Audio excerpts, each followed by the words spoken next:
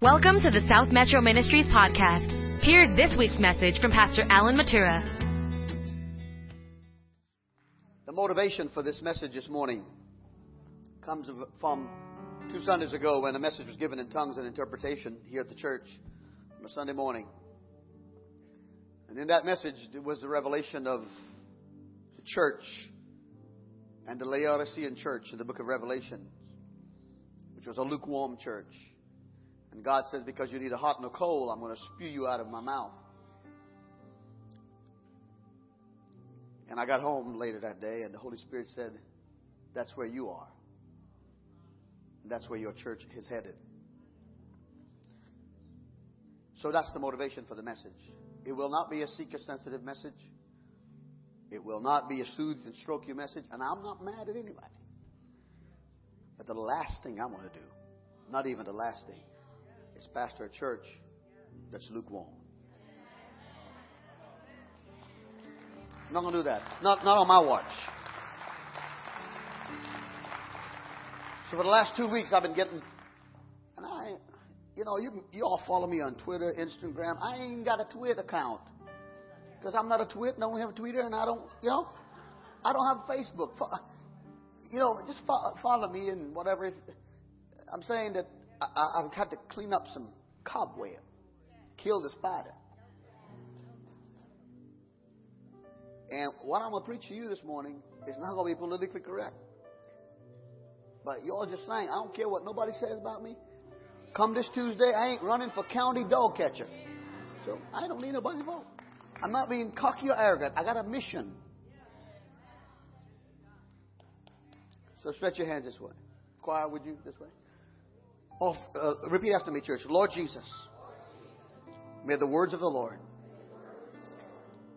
may the Spirit of God use your word, Lord, to transform my life and the life of this church, beginning right now. In Jesus' name, amen. As the choir descends and you remain standing, your text will be on the screen. It's found in Revelation chapter 3. And it begins at verse number 14. And if you have a red letter edition of Scripture, you'll find that it's written in red because these are the words of Jesus. You understand that John, a follower of Jesus, was exiled. He's the author of the book of Revelations. Because of Christ, they couldn't kill him. Tried to boil him in oil and couldn't kill him. So they exiled John, the writer of this book called Revelation, to a barren island in the Aegean Sea. Unpopulated, scarcely vegetation. And they hoped that he would die there, which he eventually did. But in between the time they put him there and God took him there, God gave him the revelation. And he said, I want you to write these things down, the things that are to come. And he began with a personal letter to each of the churches. Each of these churches that mentioned in Revelations are actual churches existing at that time. Verse 14. And to the angel of the church of the Laodiceans write, these things says the Amen, the faithful, the true witness, the beginning of the creation of God. This is Jesus speaking. He's the faithful, true, and amen. I know your works, that you are neither cold nor hot. I wish you were cold or hot. So then, because you are lukewarm and neither cold or hot, I will vomit you out of my mouth. Because you say, I am rich and have become wealthy and have need of nothing, and do not know that you are wretched, miserable, poor, blind, and naked, I counsel you to buy from me gold refined in the fire, that you may be rich, and white garments, that you may be clothed, that the shame of your nakedness may not be revealed, and anoint your eyes with eye salve, that you may see. Verse 19. For as many as I love, I rebuke and chasten. Therefore be zealous and repent. Behold, I stand at the door and knock, and if anyone hears my voice and opens the door, I will come into him and dine with him, and he with me. Would you say amen as you're seated?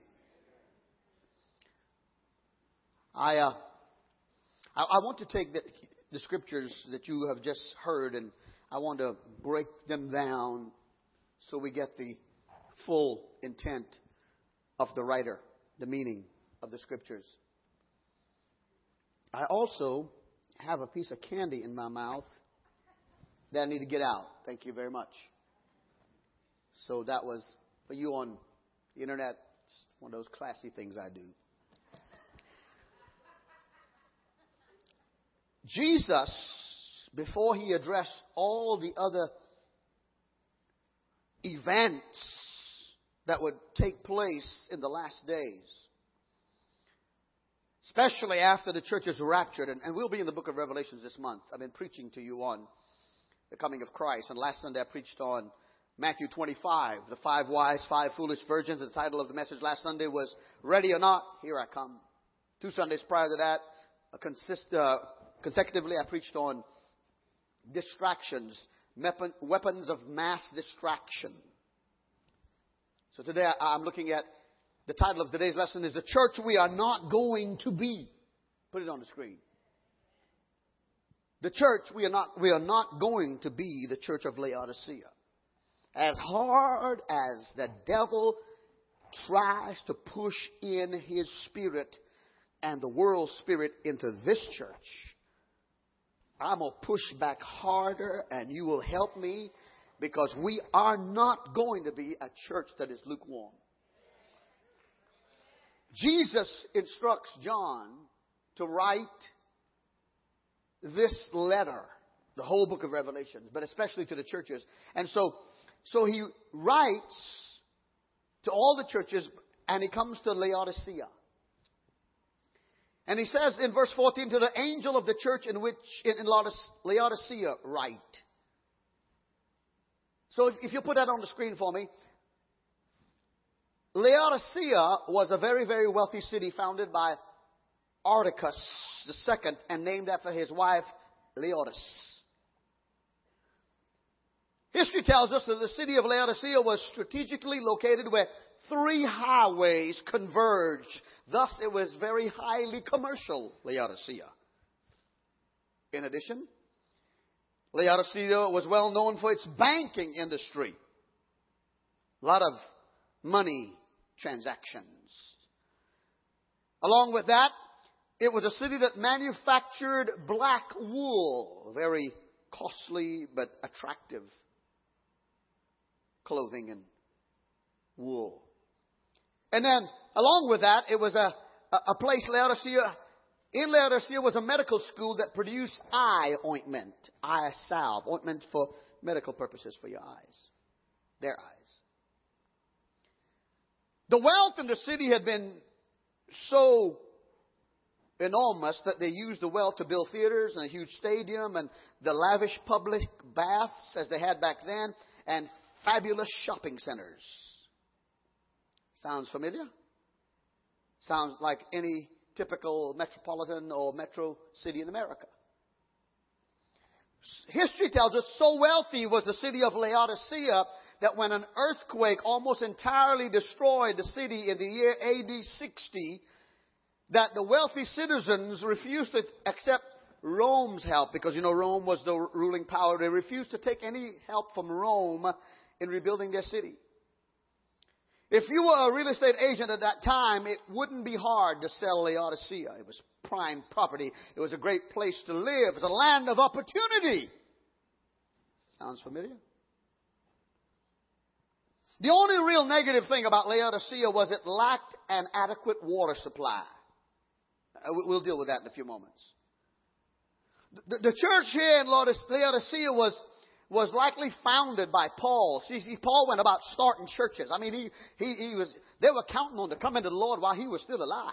So he started churches all over, and he went to the city of Laodicea and started this church. And the Bible says that it was quite apparent, and it is to us when we get into the text, that the Christians here becomes victims of their environment. Now you need to understand that John sent this letter of revelation to 7 churches. And to the other 6 churches, Jesus found something good to say about them. Even though there might have been some negative, he found something good and positive to say about them, but not the church of Laodicea. Nothing good could be said about them. Because the Bible says, and here's the one who's speaking in verse number 14, these things say the Amen, capital A, that means Jesus. The faithful, that means Jesus. The word Amen in the Greek means firm, stable, sure, established, and trustworthy. What's the point Jesus making? He's saying, he's saying it in 21st century speech, don't you kid yourselves. What I'm about to say to you may shock you, but you can take it to the bank. The faithful and true witness, verse 14, is Jesus. The beginning of creation is Jesus. So let me say this to you. Who is on trial in this text?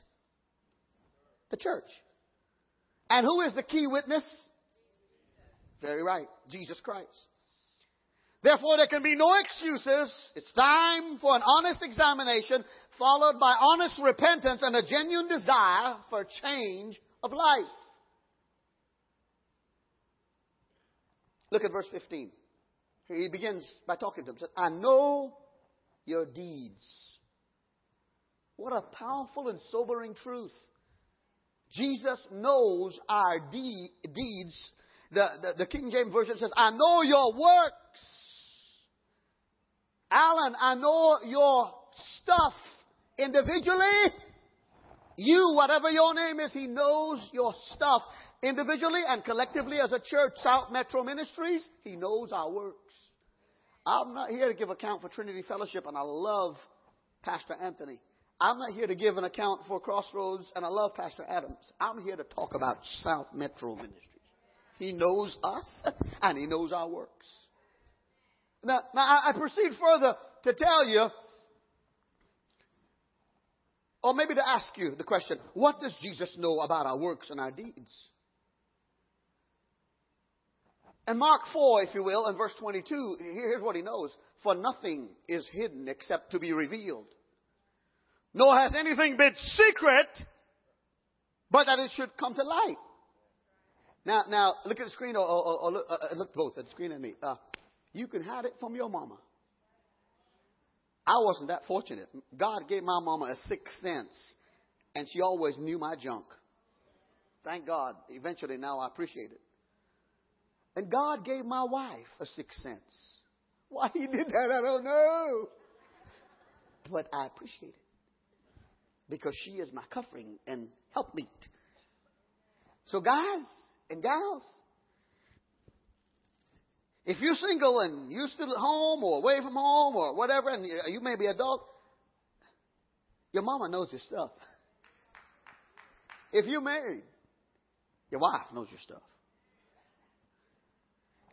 So if your mama and your wife know, you think God doesn't know your stuff? Who you think told your wife and your mama about your stuff? Look at the next passage, please. Colossians 3:17.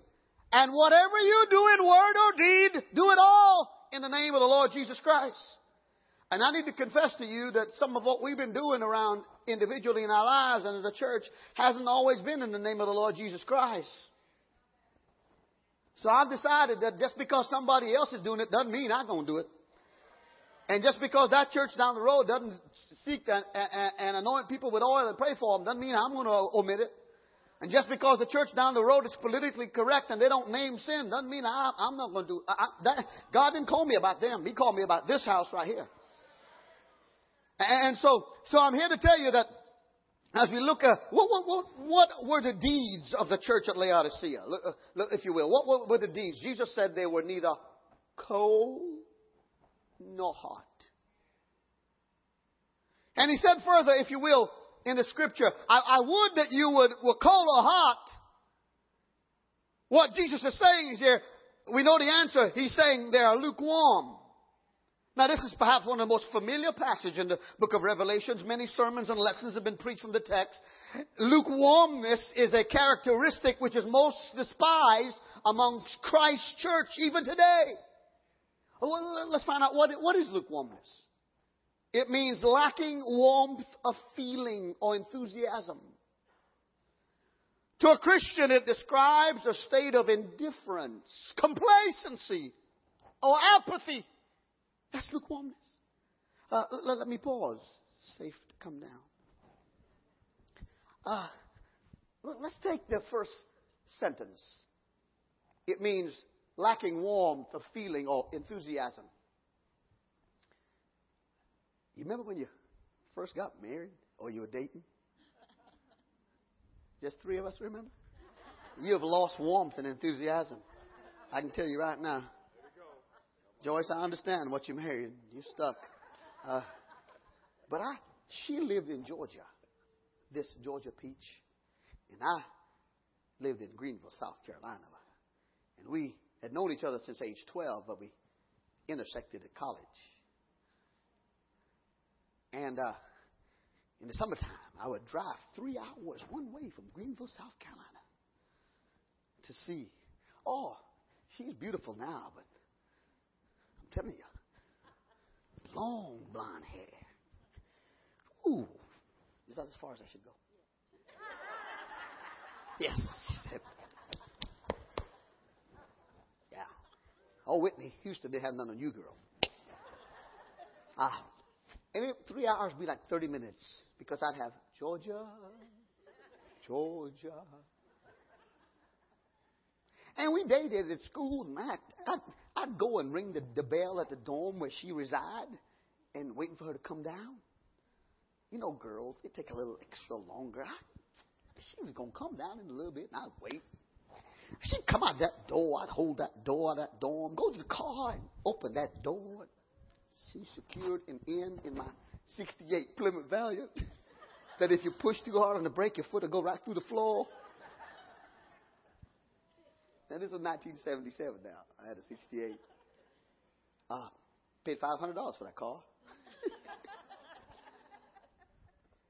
And we didn't have a lot of money, so I went to the world-renowned Crystal Hamburgers.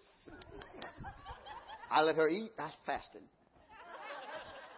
We walked to the mall because we didn't have a lot of money there, and I opened the door at the mall, and we'd hold hands. Oh, I'm telling you. My hands would be sweating and my fingers kind of stuck to hers, but I wasn't going to turn loose because I had this warmth and feeling of enthusiasm. Wedding day came. It was December 22nd, 1978. Some of you ain't got a clue because you wasn't here. And we said, I do, and then we did. And then we went on the honeymoon first night at Stone Mountain. The other couple nights, none of your business. But it was nice. Together, it's been for 36 years. But she got her own car now. And then she's riding at me. I said, I'll see you in the garage. Come to open what door, girl? You got hands for yourself?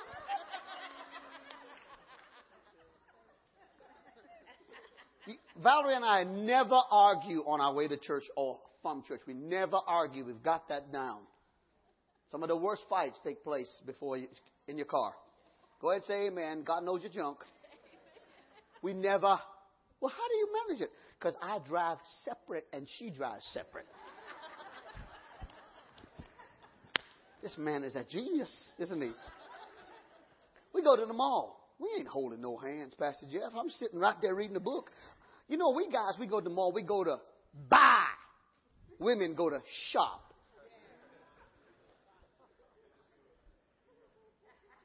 See, this tie was given to me as a gift. And she knows who's here who did that. But if I wanted to tie, do you think I'm going to 14 different stores? I'm going over here. I'm walking by the men's other stuff, the ladies' other stuff, the kids. I'm going right to the tie, see if it matches the shirt. Usually I don't buy ties and shirts for myself because I don't know how to match anything. You didn't have to say amen.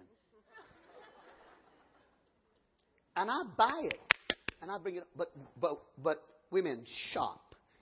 They go in groups. We're going to have a shopping day. We're going to the mall in Georgia. And they will try on things after things, put it back, try it on, go to the other store. Somebody told them if they buy one at that store for $10, they can go down the road to the other store and get two for $20. Yeah. So you do the math. So they go and they buy two, and they bring it home. They try it back on, and then they take it back 14 times. They do that.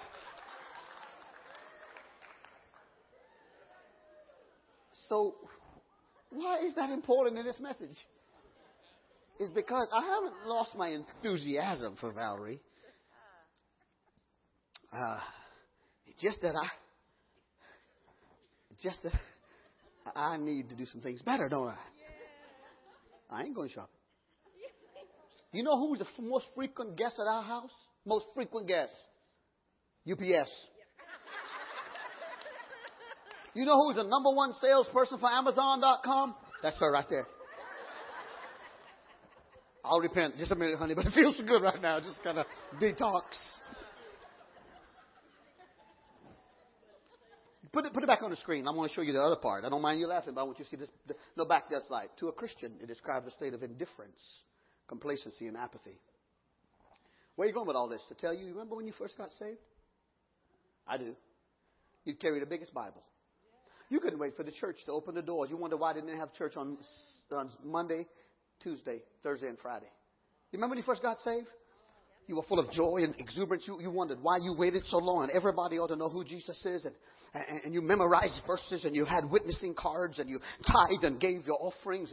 And because of pardon the expression, I don't mean to be offensive, but because of the hellhole that God pulled you out of, you wouldn't let the praise go without clapping, without singing. You'd be the first one to praise God and stand up and give Him glory because you were not ashamed of the gospel of the Lord Jesus Christ. For it still is the power of God unto salvation. Time has evolved now. You've been saved for a while and you get a little disgusted sometimes if the song goes a little longer. Or if the choir repeats it, or if the preacher preaches a little longer, or if the offering is, it's not right up your, I get a little upset now because you used to pay your tithe, but now you're paying your tip. I'm telling you, this is not a seeker-sensitive message. I'm telling you, we got to repent. Okay? And so I'm saying to you today that some of you get upset when somebody will step out here and raise their hands or jump or have a wonderful time. It's because only recently they remembered that they were on their way to hell and to bust it wide open. There wasn't no therapist who could help them. There wasn't no drug program that could help them. There wasn't nobody who could heal them from cancer or all the symptoms they have of messing around with inappropriate medications and drugs. And God found them in their place known as hell. And God reached down, picked them up, and now you can't shut them up because they're born again and they remember. If you remember, give the Lord thanks.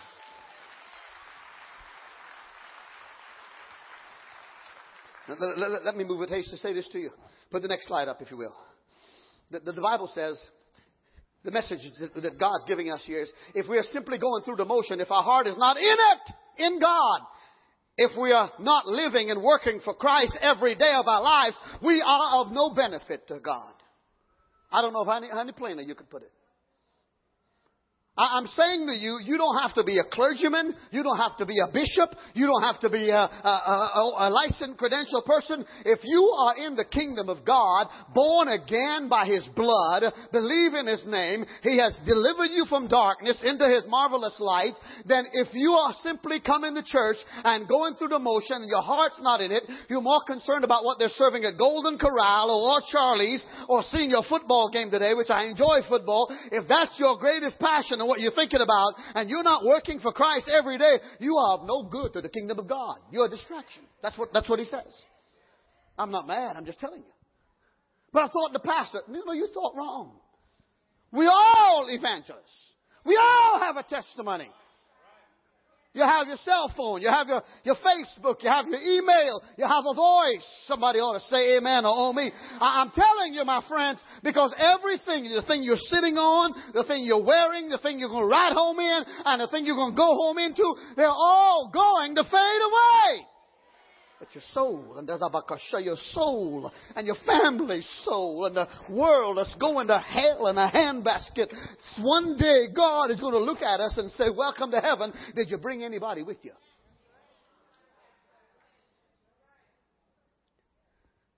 The next slide, please. How does this condition of lukewarmness really make Jesus feel? It's not my words, it's His words. He said, I will spew you. I will spit you. I'll vomit you out of my mouth.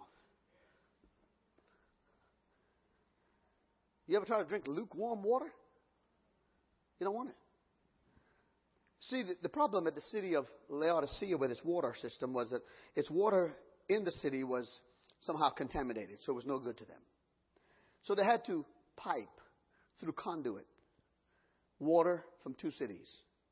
One was 10 miles away. Hierapolis. From it came hot water because they had a lot of hot springs in Hierapolis. It would come about 10 miles through the conduits. And then they would get their cold water. So Laodicea is right here. They get their cold water from Colossae, which is about 6 miles away. Fresh from the spring, an artesian well. All the way, it flow through the conduit or the aqueduct system. Hot water from Colossae.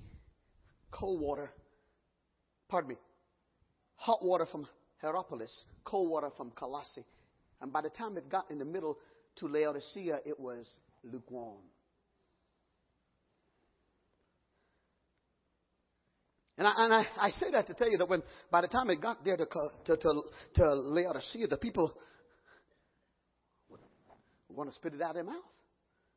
They had no refrigeration, so they had to find some way if they're going to have a cold drink. Because God wants you to be cold if you're going to be something.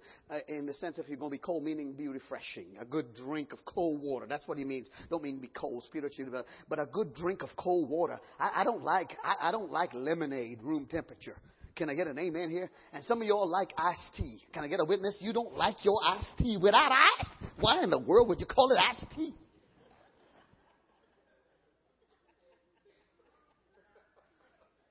Valerie said the other day, she was at her mom's house, helping her mom and dad, and her mother, was it cereal?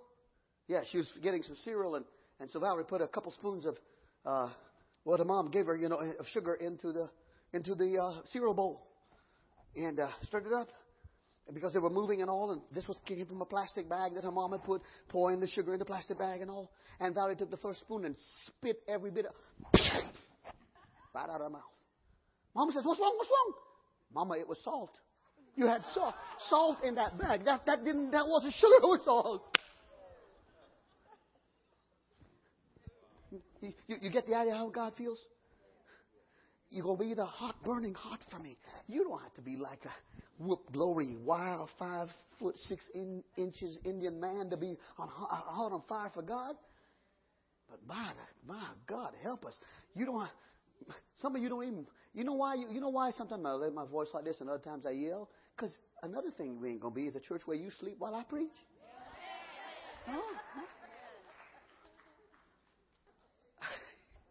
I got to keep going. The next slide. Because you say I am rich. It doesn't just mean that you're rich, wealthy as far as things. But you don't have to be rich to become in love as a Christian with material things. Do you understand what I'm saying?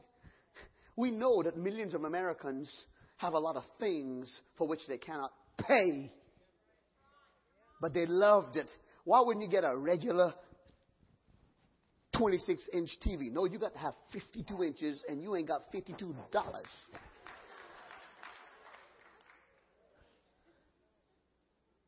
So we find people who are worshiping their boat today and worshiping their car today and worshiping their house today and worshiping their bonus points from the cars they use that they can't pay to go off someplace else instead of being in the house of God. You understand what I'm saying? And the Bible says, as we approach the coming of the Lord Jesus Christ in the book of Hebrews, that we should not forsake the assembling of ourselves together as the man of some is, but as we get closer to the coming of the day of the Lord, we're going to need each other. So if you will, the next slide, please. Here's what the Lord says. The message of is, you say you're rich, but you're really poor. Number one, you're poor in giving. Did you know that of all the Christians in America, the average Christian gives to the Lord 2.5% of their income? The average Christian at South Metro Ministries gives 2.5% when God said 10%. Do you know that less than 30% of you tithe in this house? And the only people that get mad about me preaching tithing are those who are already robbing God. I'm going to just tell you like it is. God has your blessing in mind first. You see, He says to you, if I can trust you with a little thing, I'll give you more stuff. But if you're stealing from me and robbing me, and that's what a lot of you have been doing for years, and you're still doing it here today. And you get mad when I try to raise an offering for the kids, and you get mad when I come up and do so. The average Christian in America gives 2.5%. That is sorry. And God says, you're robbing me. And God said, the book of Malachi asks, can a man rob God? And the answer is, yes. You rob me in tithe and offerings, but you could take $5, give it to Jesus, and go spend $50 on your family for dinner and go on your way feeling wonderful when God is the one who provided. You could go buy tickets to Six Flags, a lot of toys, a lot of money spent all kinds of ways. But when the offering place passes by, it's like it's got Ebola. I didn't come to play. Some of you owe back stuff to God, and it's time you get caught up because you think you can't rob God and steal from God and expect God to bless you. You're wasting your time praying for another car, another house, another job, and saving your marriage when the God who gave you everything simply asked to honor me with something back. Here's where we're poor. We're not only poor in giving, we're poor in, put it up there, self-dependence. How do I mean by that? Let me get this right. Maybe we're rich in self-dependence. The question is, can we get to the point in our lives that we have so much and we're doing so well that we think we don't need God? We have gotten there as a church and as a church in America.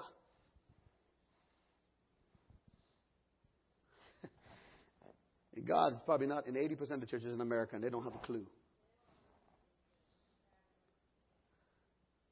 Well, what about this thing of thanksgiving? He says, you're poor in thanksgiving. Can we get to the point in our walk with God where we have so much and we're doing so well that we fail to realize and be thankful for the source of all blessings?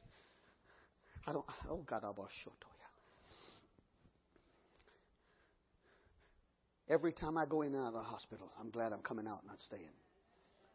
That's not to criticize those in there. Every time I see somebody with a feeding tube, they couldn't help because I'm glad I'm able to take my fingers and take a fork and bring it to my mouth. Anybody? Every time I see somebody in a wheelchair, I'm glad that I'm not in it because it's not that they're sin or done anything wrong. Can I witness? Every time I bring a book up to my eye, or I can read, or I can see the beauty of nature and the love, it's a gift of God. That my heart is not hooked up to a pump makes me glad. I got to be thankful. Listen, and I'm not against. Some people have to have dialysis. Please have dialysis. Take care of yourself. Take your medication. But I don't have to have it right now, and I hope I don't have to. And I'm gonna love and pray for others. But I'm here to tell you that we need in this month of Thanksgiving to do what one church is doing. We need every day to write down in the journal one thing for 30 days that we are thankful for that God has given to us. We are way ahead on our gripe list and way behind on our thankful list. Go ahead and praise God because it's right and it's part of my life too. That's my junk. I'm behind. I complain a whole lot quicker than I compliment. Okay, here's something else we're messing up with. Priorities. South Metro Ministries must get our priorities in place. I got people in this church who served in different ministries at different times, and now they're sitting down with their arms folded every Sunday because they were taking a little sabbatical. I'm not against sabbaticals. But you left one ministry and you're sitting there folding your arms, and it's been a year now, and you didn't do nothing for God. That's why 20% of the people in the church do 80% of the work. Are you mad? Probably. Yeah, I'm probably mad. I got a few other words I can't use publicly, but I'm that too. You see, I'm your agitator in your washing machine. Have you ever tried to wash clothes without an agitator? You're going to be drying dirty clothes. And when God has rung my bell, He has lit my wood. Okay? I have more time behind me than I have ahead of me. I have a neighbor this week who didn't fall.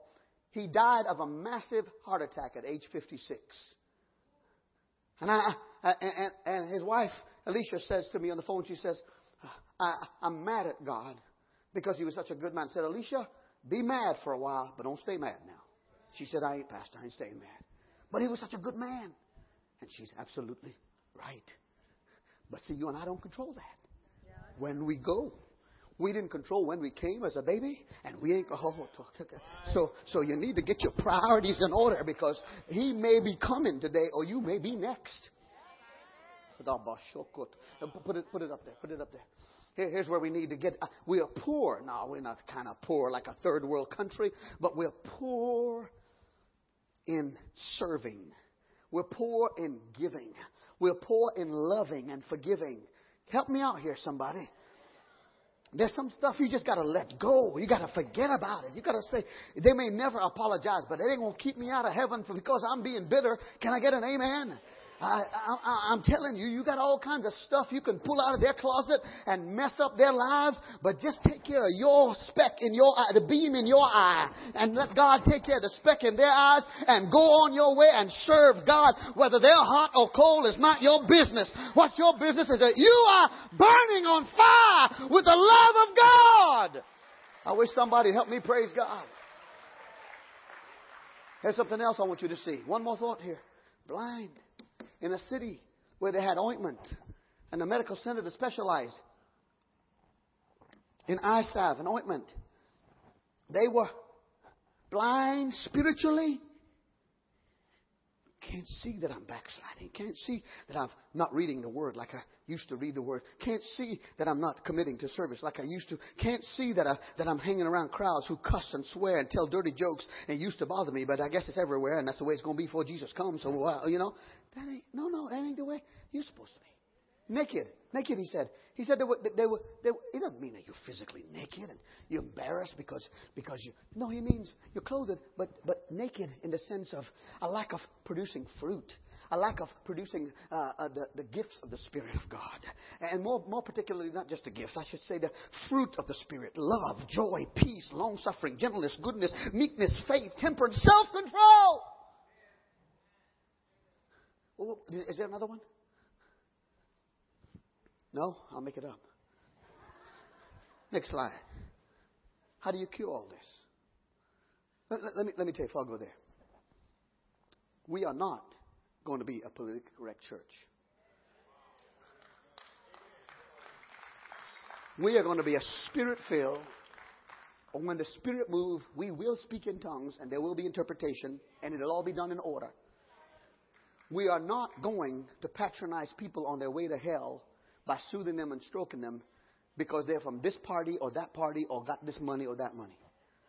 This week, the CEO of Apple came out and said, his name being Tim Cook, that he is gay.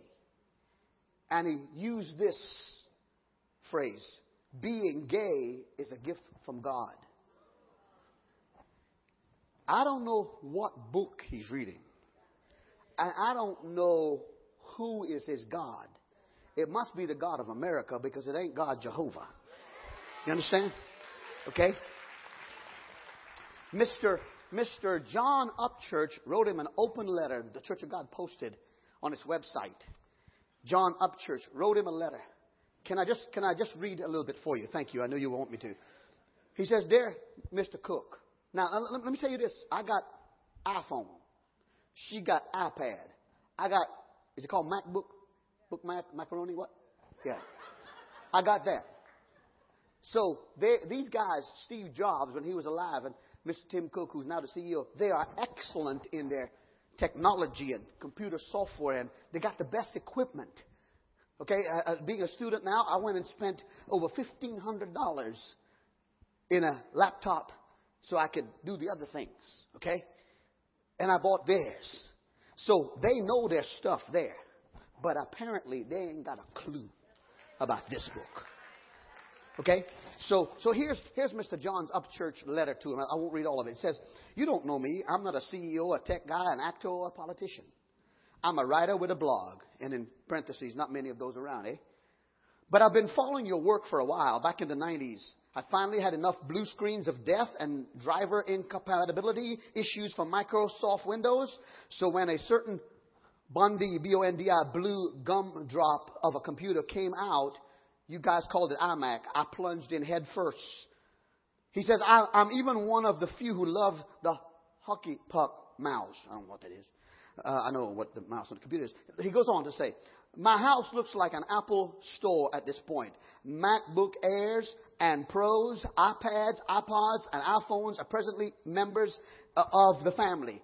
I'm even typing right now on an iMac." You could say he's writing to Tim Hill, open letter. He says, "You could say that I'm an Apple guy." He goes on to say, "Recently, you did a very brave thing this week. You finally confessed to being gay. I have to admit, I wasn't surprised. Your avid support of LGBTQ, which has to do with the lesbian and gay community, your avid support of them and concern for those who suffer from fear-based attacks has been a big giveaway. You could say that it was as well known, kept secret as your iPad." He goes on to say, "Your confession was brave. But now," he says, "you don't need to stop there. Confession should only be the beginning. You need to surrender. You see, you claim that being gay was a gift from God. But I have to tell you, even if it's hard, that what you said just isn't truth." He goes on to say, "I can't say I completely blame you, especially in this country we live in right now, so mixed up. We Americans have our ideas about God really mixed up, and the pull of these false ideas is seductive. The God, low G, not capital G, the God that many Americans worship has a pretty hands-off approach, lays out infinite paths to heaven, and generally just wants us all to be happy when we make decisions. I don't care if your name is Obama. I don't care if your name is Steve Jobs, who's going on. I don't care if your name is Clinton. I don't care if your name is Oprah. I don't care if your name is Allen or the Pope of Rome. I don't give a flying flip what you care about me. But when you start messing and saying God gave you a gift, when you start using my God and His word, I'm not going to sit down and shut up. You can leave if you want to and never come back. If you're searching for God and you're gay or you're lesbian or you're homosexual or you are an adulterer or a fornicator or a liar or a thief, if you're looking for God, you are welcome here. But if you're going to bring your trash in here and tell us we got to like it, you got to find you another church. We ain't going to be that church. You understand? We're not going to say, God said anything unless God said it. I don't care if you're Republican, you're Democrat, you're independent. You are not going to buy me out or buy this church out on God, on Christ, on this rock. Jesus Christ said, I will build my church and the gates of hell shall not prevail against it. So Mr. Cook, and come to the music, somebody. Mr. Cook and all your cronies, tell them I told you, including the mayor of Houston, that I told you that this is not going to be a Laodicean church. Put the next scripture up there for me. And if you get mad and leave, we probably need your chair anyhow. Is there a cure? There is. I advise you. God says, I give counsel to you. I advise you, those whom I love, I advise you to repent. I'm giving you this much time. Because if God were to take a spiritual thermometer and stick it under our tongue, spiritually, I wonder if it would read cold or lukewarm or hot. Imagine every one of you including Alan Matura and especially Alan Matura, that God took a spiritual thermometer and put it under our tongue and held it and held his watch and give it a minute. I wonder if he's going to find us cold, lukewarm, or hot. You know that. Give me the next scripture. In the name of Jesus. The Bible says, and everyone who has this hope, meaning the hope of going to heaven, in him purifies himself, just as he, God, is pure. Whoever commits sin also commits lawlessness, and sin is lawlessness. Here it is. And you know, in 1 John 3 and 6, New King James, and you know that he, Jesus, was manifested to take away our sins. And in Jesus there is no sin. Whoever abides in him does not sin. You don't go fornicate and sleep around with somebody's husband or wife all week and then come to church and act like you're saved. You don't pull up stuff on your web drive or your computer and your cell phone and text. And I'm not trying to get... You don't do all that. And tell me you're going to serve God. Whoever does not abide in him sins. But who abides in him, and whoever sins has neither seen him nor known him. But the fact of the matter, just like Mr. Cook, you can find the Savior. He stands at the door and knock. Verse, behold, I stand! And the door doesn't have a knob on the outside. Your door. You have the knob on the inside where you live. Jesus won't push himself in. He won't turn the knob. Look at this. I want to show you this.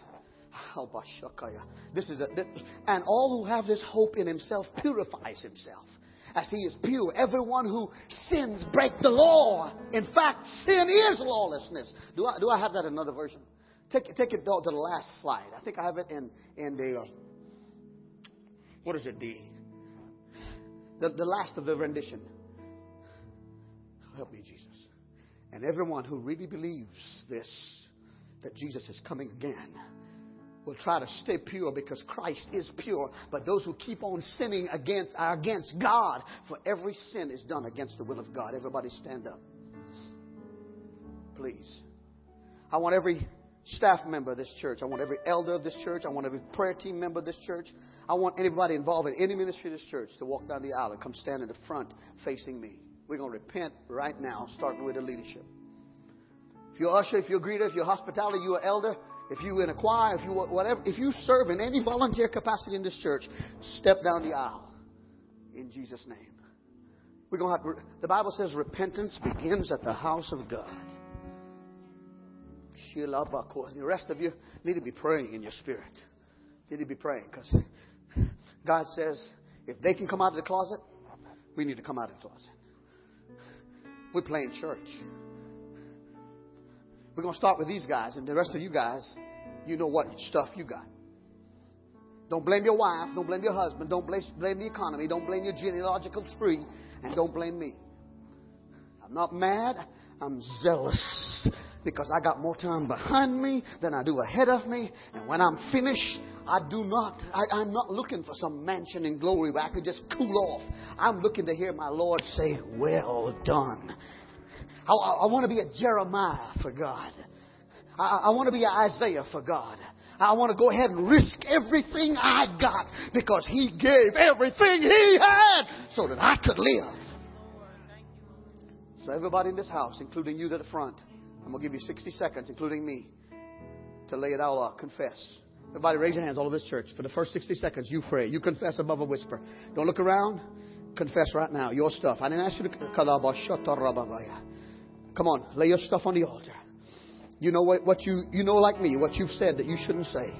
You know where you've been that you shouldn't have been. You know what you thought that you shouldn't have thought. Come on. You know, come on. You know the things. You know your Achilles heel, your weak spot, and the devil knows it. Come on, all over this church. Husbands need to be repenting. Wives need to be repenting. Business people need to be repenting. Come on, students and teachers need to be repenting. If you're born again and there's sin in your life, you need to say, God, you called it lawlessness, and it'll send me to hell, and I don't want to go to hell for nobody or nothing. I repent today. And everybody else, lift your hands and repeat out loud after me. Everybody in the church that will. If you don't want to, you don't have to. Lord Jesus, you know my stuff. And you know my temperature. You also know my works. And some of them are not good. Even though I'm born again, I have become slack in some areas. And I repent today. And I might be the one who thinks I'm saved, but I really am not. Today, Lord Jesus, forgive me of being rich in the world and poor in Christ. Turn that around.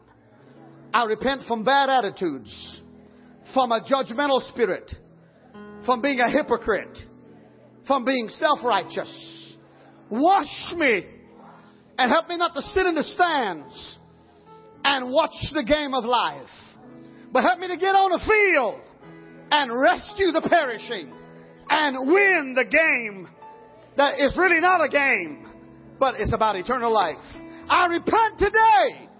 Let November 2nd, 2014 go down in the record book that I'm not lukewarm anymore, but I am full of the power of the fire of God. So change me to change others. Amen. Give the Lord a hand clap. Everybody in the church. Come on. You repented. All of you repented. I repented. Come on. Come on. Devil. Sing that song you did this morning. Mama, come on. Now lift your hand with him. Stay where you are. Don't go. Thank you for listening to this podcast. For more information, visit smmcog.com.